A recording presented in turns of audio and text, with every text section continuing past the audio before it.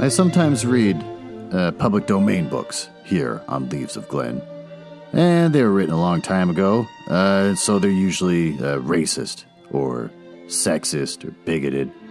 But in there somewhere and all that is a story, and that's why those stories are famous. Other times, I read works from independent authors, and they're delightfully not racist, but they might have adult language or adult situations. So that's your warning, but I'm sure you are grown up enough to handle it. Don't write to me complaining.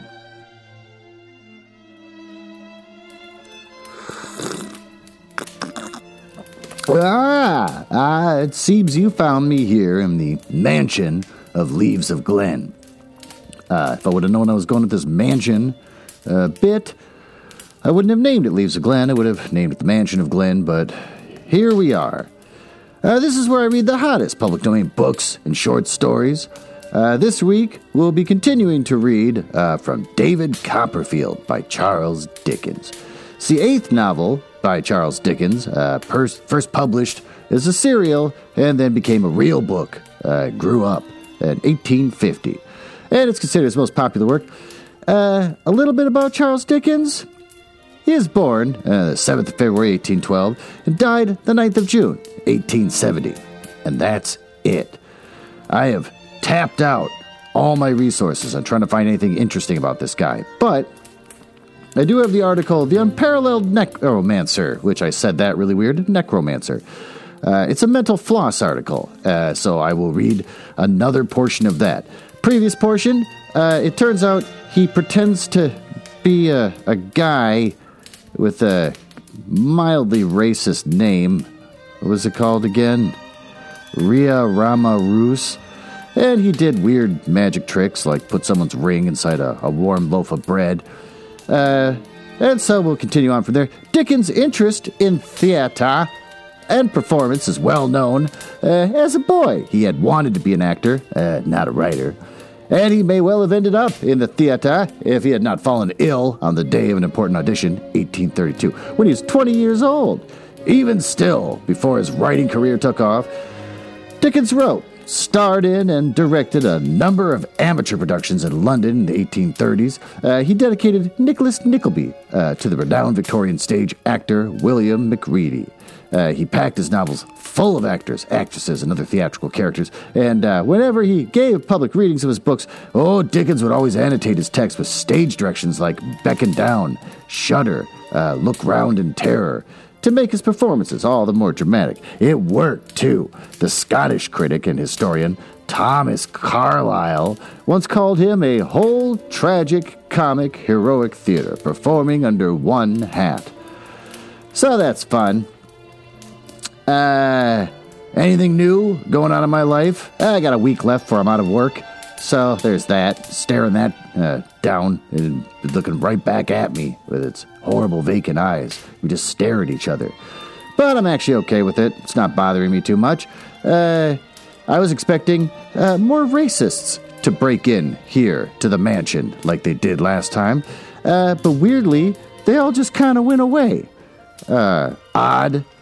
Apparently, the QAnon supporters, realizing that Donald Trump is no longer their leader against the fight against pedophiles, they suddenly got disheartened, and they just sort of slunk back into their little holes. Weird. What was that about? I'm sure it's not the last we'll see of them, or racists in general, but whatever. Should we do a recap? Yeah, let's do a recap. Last chapter, chapter 5, David Copperfield is taking off to school in a little carriage. Peggotty is so blindsided by her totally inappropriate love for this little boy. She'd been kissing a keyhole that he was on the other side of, so that's kind of gross. Hate to think how that would have developed if he stayed in that house. So Peggotty goes chasing after the cart and just kisses him like crazy, weeping and carrying on. She made some little cakes to give him for his trip, which he promptly shares with the coach driver, who eats the majority of them, because apparently all adults are jerks. Then The coach driver's Barkus, he sees the Peggotty thing and says, hey, she's single? And then he says, yes. And then he says, well, let her know I'm willing. And that became a running gag, constantly having to remind her that he's willing. And then he goes to school where the staff treats him like crap, just to give him a hint of what his life is going to become. So with that, let's dive into the story. All right, I get it.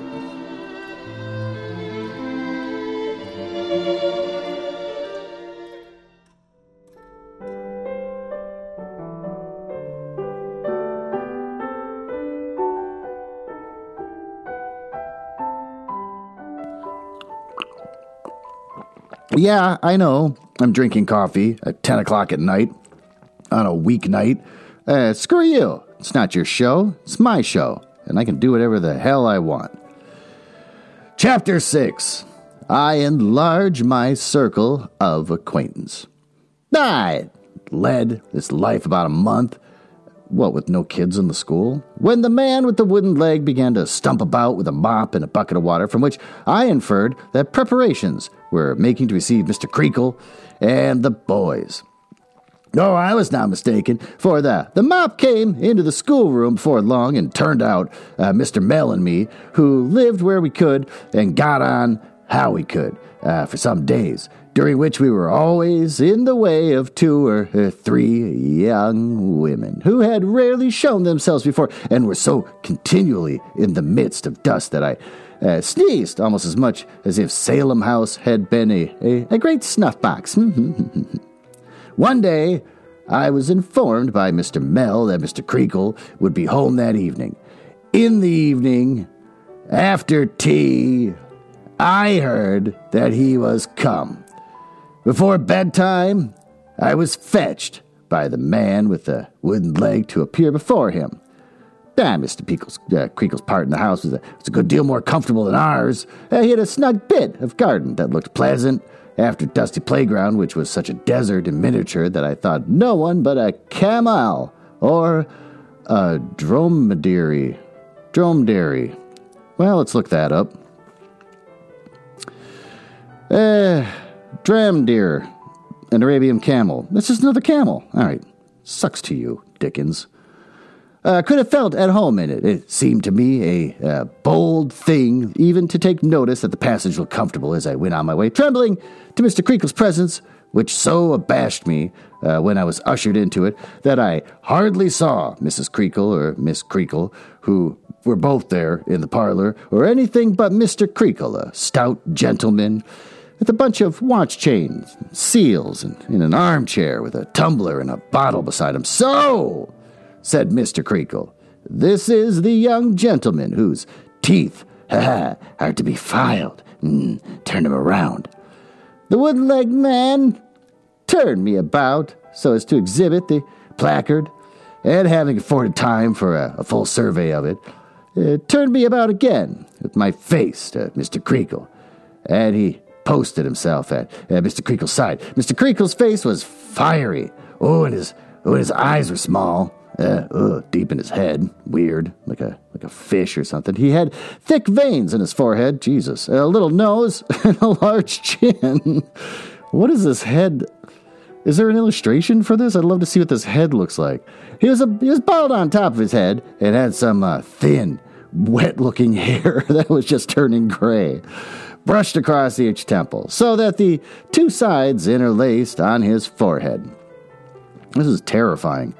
But the circumstance about him, which impressed me most, was that he had no voice, but he spoke in a whisper. Oh, do I gotta do that now? The exertion this cost him, or the consciousness of talking in that feeble way, made his angry face so much more angry, and his thick veins so much thicker when he spoke, that I am not surprised, on looking back, at this peculiarly striking me as a chief one.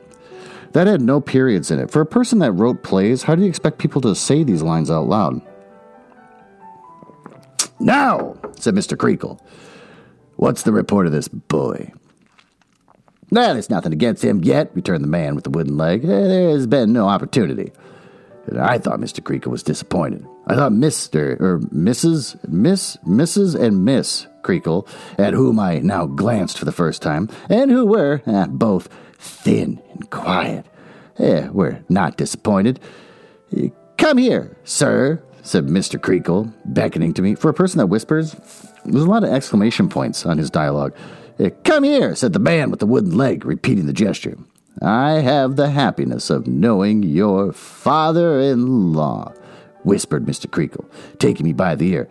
I'll try whispering. Let's see what this is like. "And a worthy man he is, and a man of strong character. He knows me, and I know him. Do you know me? Hey," said Mr. Creakle. That's not bad. It's creepy. It's appropriately creepy. Pinching my ear with ferocious playfulness. "Not yet, sir," I said, flinching with pain. Not yet? Hey," repeated Mr. Creakle. "Oh, but you will soon. Hey." Why does he say hey with a question mark?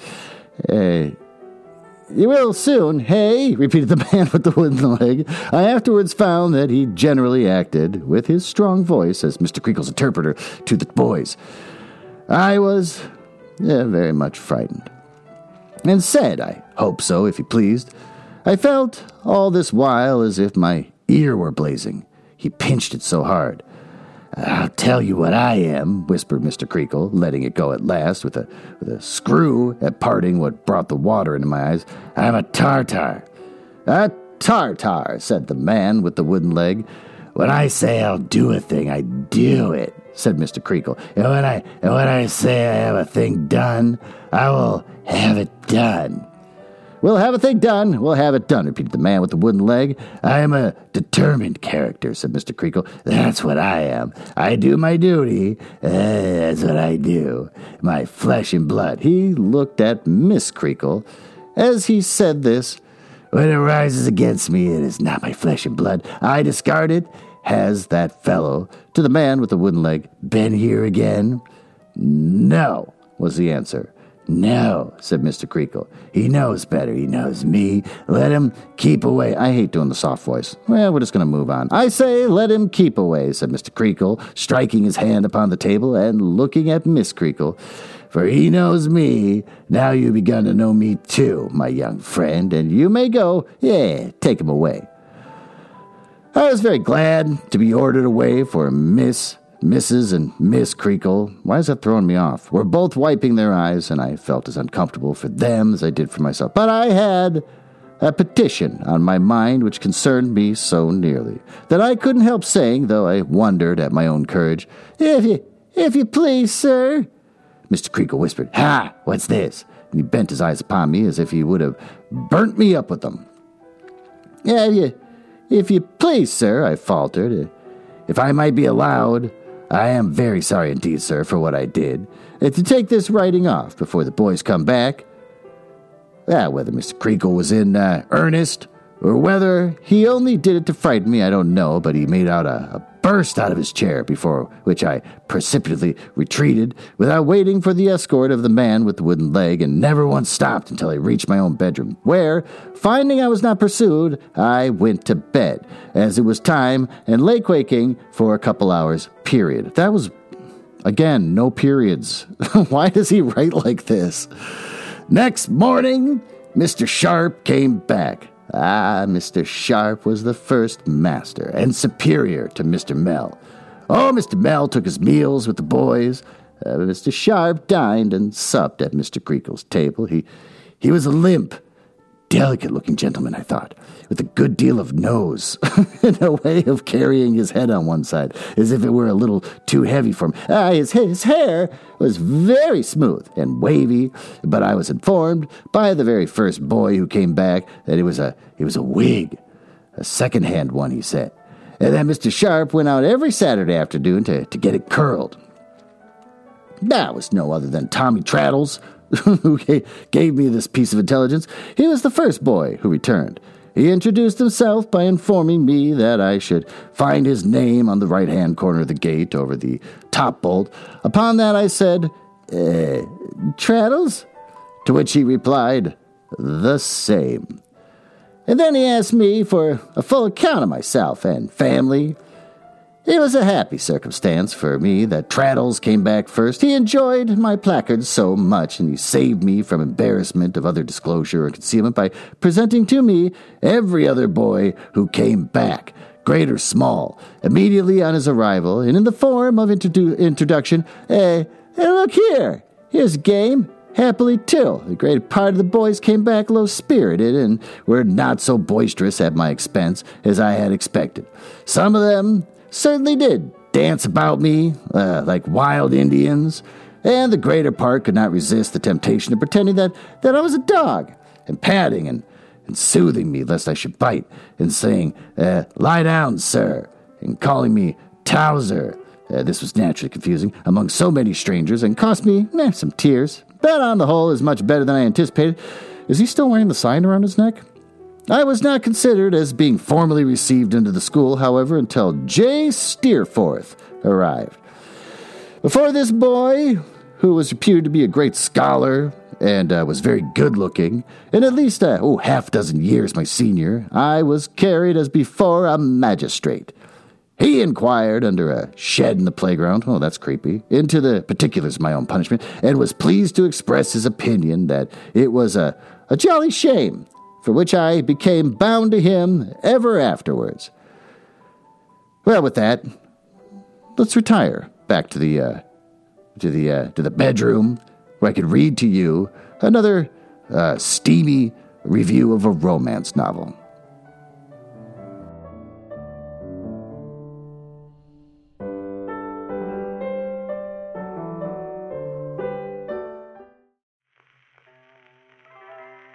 Come on, get in here. I'm prepared to get rough with you. Here in my silky master bed here in my bedroom.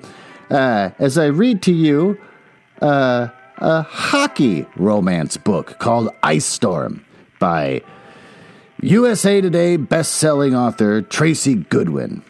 Yeah, just USA Today. That's unfortunate. You could be a New York Times bestseller if you did minimal amount of effort. How little effort do you do in your career to only be a USA Today best-selling author? It's just a shame. It's going to be available on April 6th, 2021. Do you want to read about the Ice Storm? Sure, why not? Hockey's hottest expansion team is back in the latest Nighthawks novel from USA Today best-selling author of Ice Hot and Ice Hard. That is literally the review, which is completely insane. Doesn't say anything about what this ridiculous book is. It's got a picture of a oiled-up, muscular man with ridiculous abs that looked as if they are cut from cream cheese. And he's got some weird tribal tattoos that are totally 1990s, so it's not really a cool guy.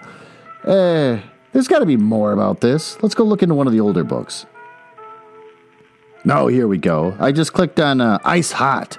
New York Ice Hot Nighthawks by Tracy Goodwin. At this point that she wrote this, she was not a New York Times bestselling author or even a USA Today bestselling author, so she must have been brand spanking new. But this at least says something about it. The Nighthawks are hockey's new expansion team. Oh, they're ice hot, and they're all about the chase. Christian. They call me a hockey god because I'm the best on the ice. And off! Men want to be me, and women just want me. But now that the New York Nighthawks expect me to lead their team to victory, it's all work and no play. My eyes are on the prize until I meet Serena Ellis, a sexy, curvaceous, blonde who doesn't know me from Jack. And just like that, I'm hooked. Serena. I don't do one-night stands, especially with celebrity jocks who date models. Lots of models. But the god of hockey is a temptation that is hard for mere mortals to resist. And after the best kiss of my life, I'm ready to throw my one-night stand rule out the window, except Christian Chase won't let me. He doesn't want a one-night stand. Oh, he wants it all. Well, there you go. Let's learn a little bit about Tracy, since this one's turned out to be so short. She's a USA Today best-selling and award-winning author. Throughout the career spanning a decade, she's achieved both traditional and indie publishing success. She is the author of sexy contemporary romances and sweeping adult historical romances. In addition, Tracy pens vivid... Oh, it's taking me to a new page. Oh, there's a picture of her. Oh, Lord. This is a lady who spends a lot of time thinking dirty thoughts in her bathroom. She pens vivid urban fantasy, paranormal romance bursting with excitement. Though genres may be different, each story delivers her unique blend of sensuality, poignant emotion, humor, and unforgettable characters that steal readers' hearts. Well, there you go. That turned out to be more than I expected. Put your clothes back on. I'm not horny anymore. Let's go back into the library and finish reading about a little boy in school.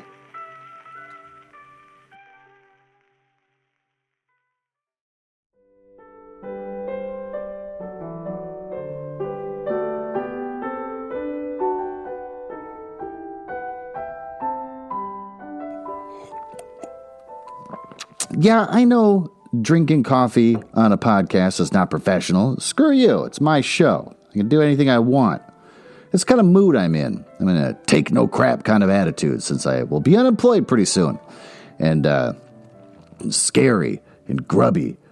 I already walk around in an army jacket my daughter picked out for me, and it's the warmest thing I ever worn in my entire life. I look like a homeless, creepy guy wandering the streets, walking in the snow with my little warm outfit.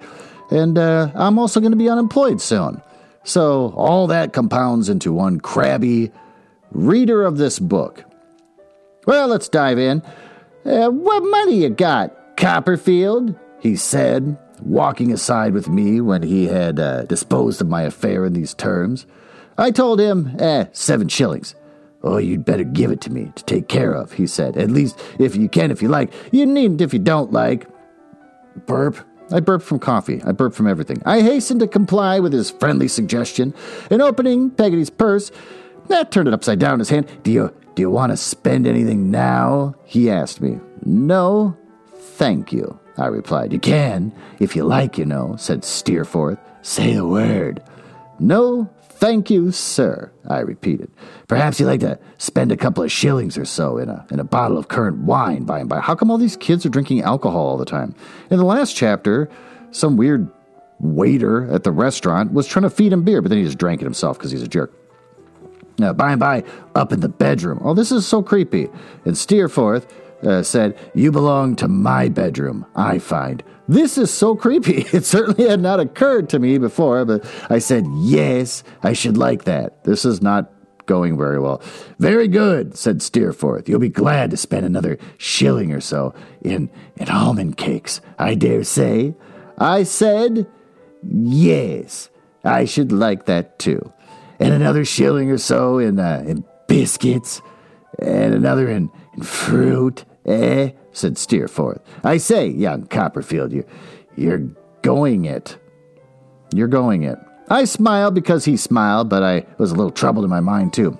Well, said said Steerforth, we must make it stretch as far as we can, and that's all. I'll do the best in my power for you. I can go out when I like, and I'll smuggle the prog in. With these words, he put the money in his pocket and kindly told me not to make myself uneasy. He would take care it should be all right. He was as good as his word. If that were all right, which I had a secret misgiving was nearly all wrong, for I feared it was a waste of my mother's 2 half-crowns, though I had preserved the piece of paper they were wrapped in, which was a precious saving. When we went upstairs to bed, he produced the whole 7 shillings worth and laid it out on my bed in the moonlight, saying, there you are, young Copperfield, and a royal spread you've got. I couldn't think of doing the honors of the feast at the time of my life when he was by, and my hands shook at the very thought of it. I begged him to do me the favor of presiding, and my request being seconded by the other boys who were in the room, he ascended to it and sat upon my pillow, handing round the viands, with the perfect fairness, I must say, and dispensing the currant wine in a little glass without a foot, which was his own property.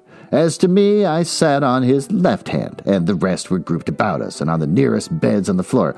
How well I recollect our sitting there, talking in whispers, or their talking, and my respectfully listening. I ought rather to say the moonlight falling a little way into the room through the window. This is all just weird. I mean, okay, the sexual tension died down pretty quick, so I'm pretty relieved about that. But now they're just sitting in the moonlight. Minors. Drinking.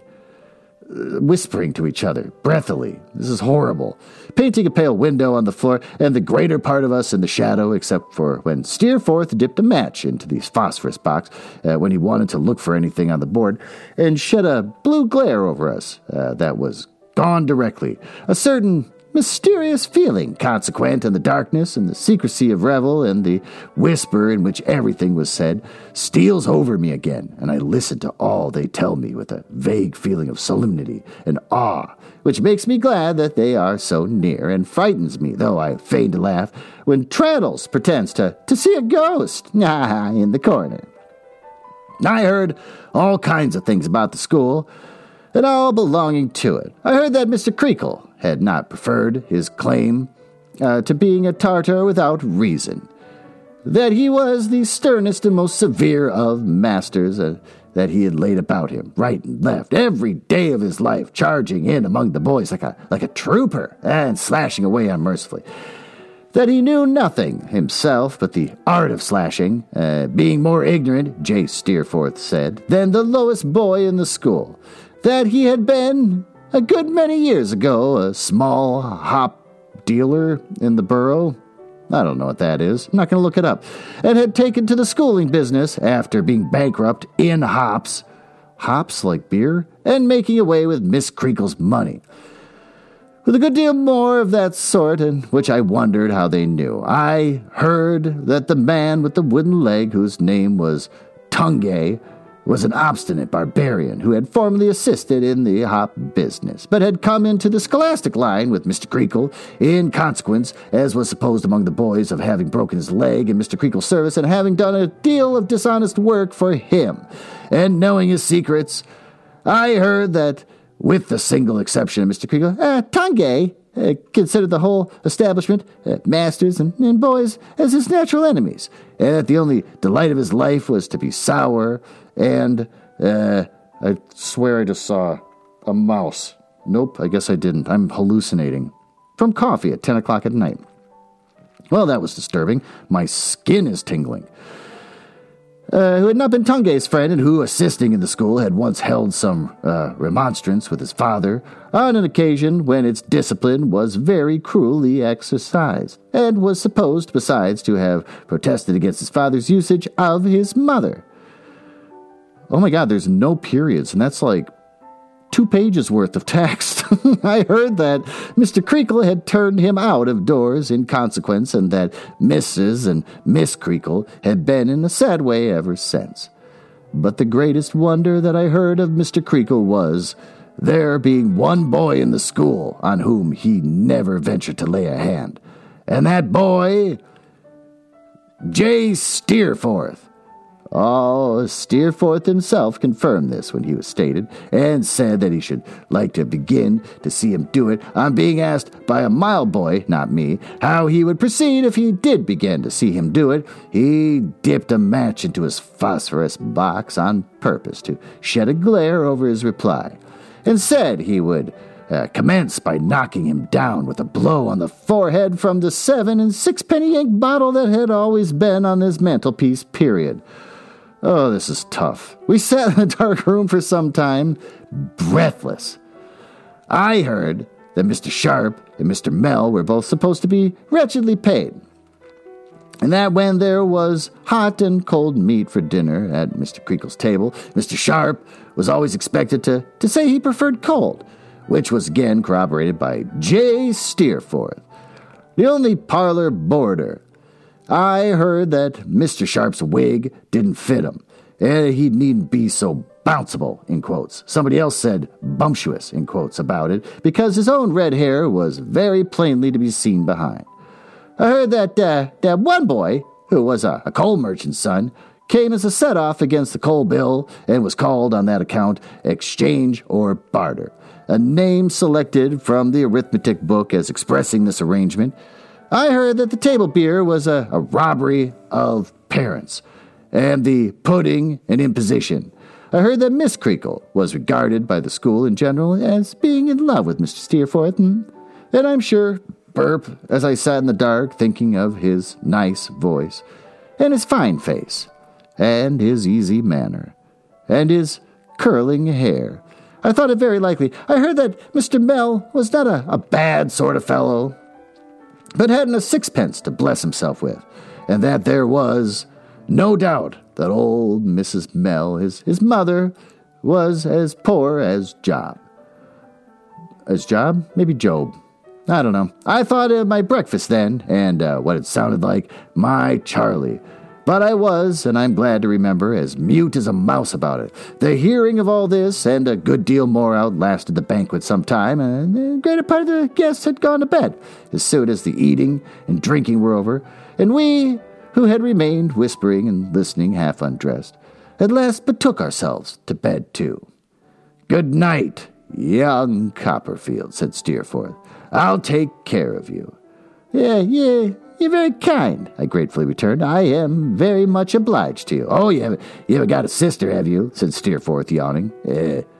"No," I answered. That's a pity," said Steerforth. If you had one, I should think she would have been a pretty timid, little, bright-eyed sort of girl. I should have liked to have known her.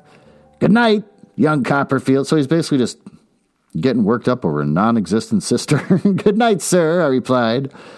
I thought of him very much after I went to bed, and raised myself, I recollect, to look at him where he lay in the moonlight. Oh boy, the steam is back on, with his handsome face turned up. Oh boy, and his head reclining easily on his arm. It is a person of great power in my eyes. That was, of course, the reason of my mind running on him.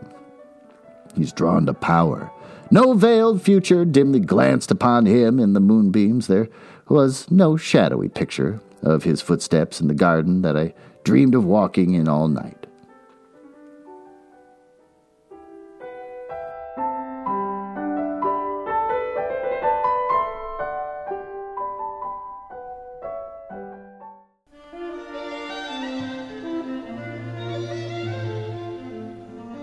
Well, that was a delightfully short little chapter, which is kind of refreshing because the other ones are pretty long, and so it's very unfortunate that I made coffee at 10 o'clock at night, because now I'm just going to be up all night for no good reason. But what does it matter? Nothing has any meaning, as we've learned here in America over the last year or 4. And I'll be out of a job soon. I don't know, not here to bring you guys down. Let's recap the story. We learn that sweet little Davy has got to wear a sign around his neck, thanks to the jerks that are running the school while all the boys are away on holiday. He gets to meet Mr. Creakle, who I guess is kind of like the principal, and he's a big jerk, and he's probably, the way he's described, the ugliest man ever alive. I will have to look up a picture of him, and there's kind of no way for me to share it here on the show, but just stare at it myself, probably while I'm in the bathroom. Going to the bathroom and just look at it and just be glad I'm not him. And then the boys come back and they're all nice to him. There's one kid who is beautiful, older, and suddenly wants to take his money and then wants to buy a bunch of stuff with it. And says, "Oh, I'll hold on to your money, don't you worry." So this all seems horrible, but it turns out he's a nice guy after all. They all share a room together, which I didn't realize was part of the deal. But luckily for us, it was non-sexual until the very end, where he watches this kid sleep and fawns over him. So let's hope this doesn't go south. What's good about this story? It's good to see that little Davy's got friends.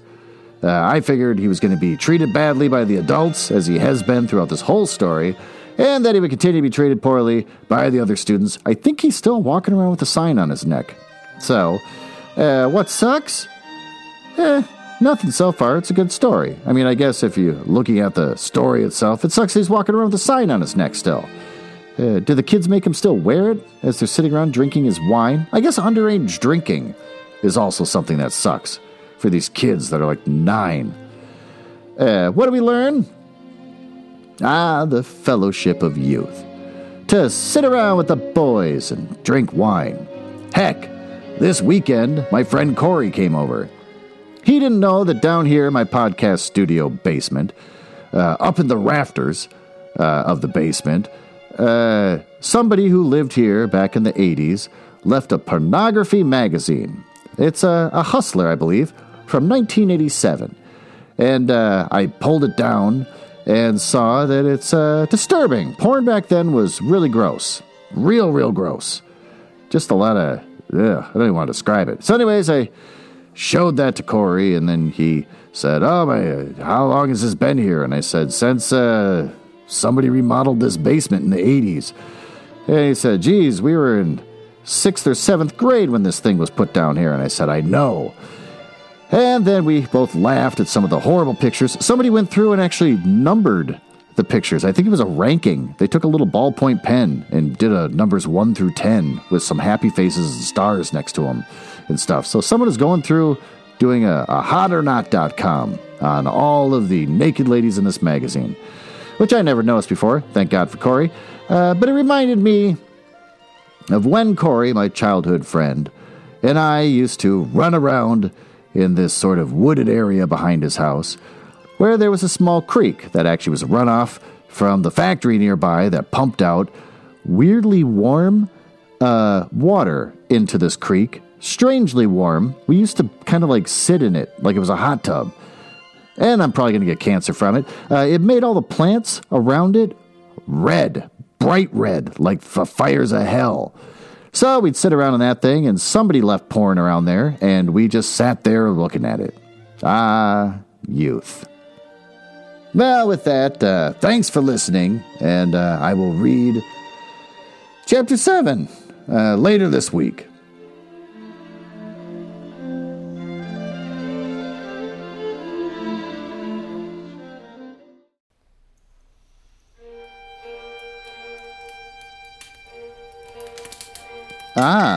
Well, it appears you found me in the part of the podcast I hate the most, where I tell you all about the places on the internet where you can find me.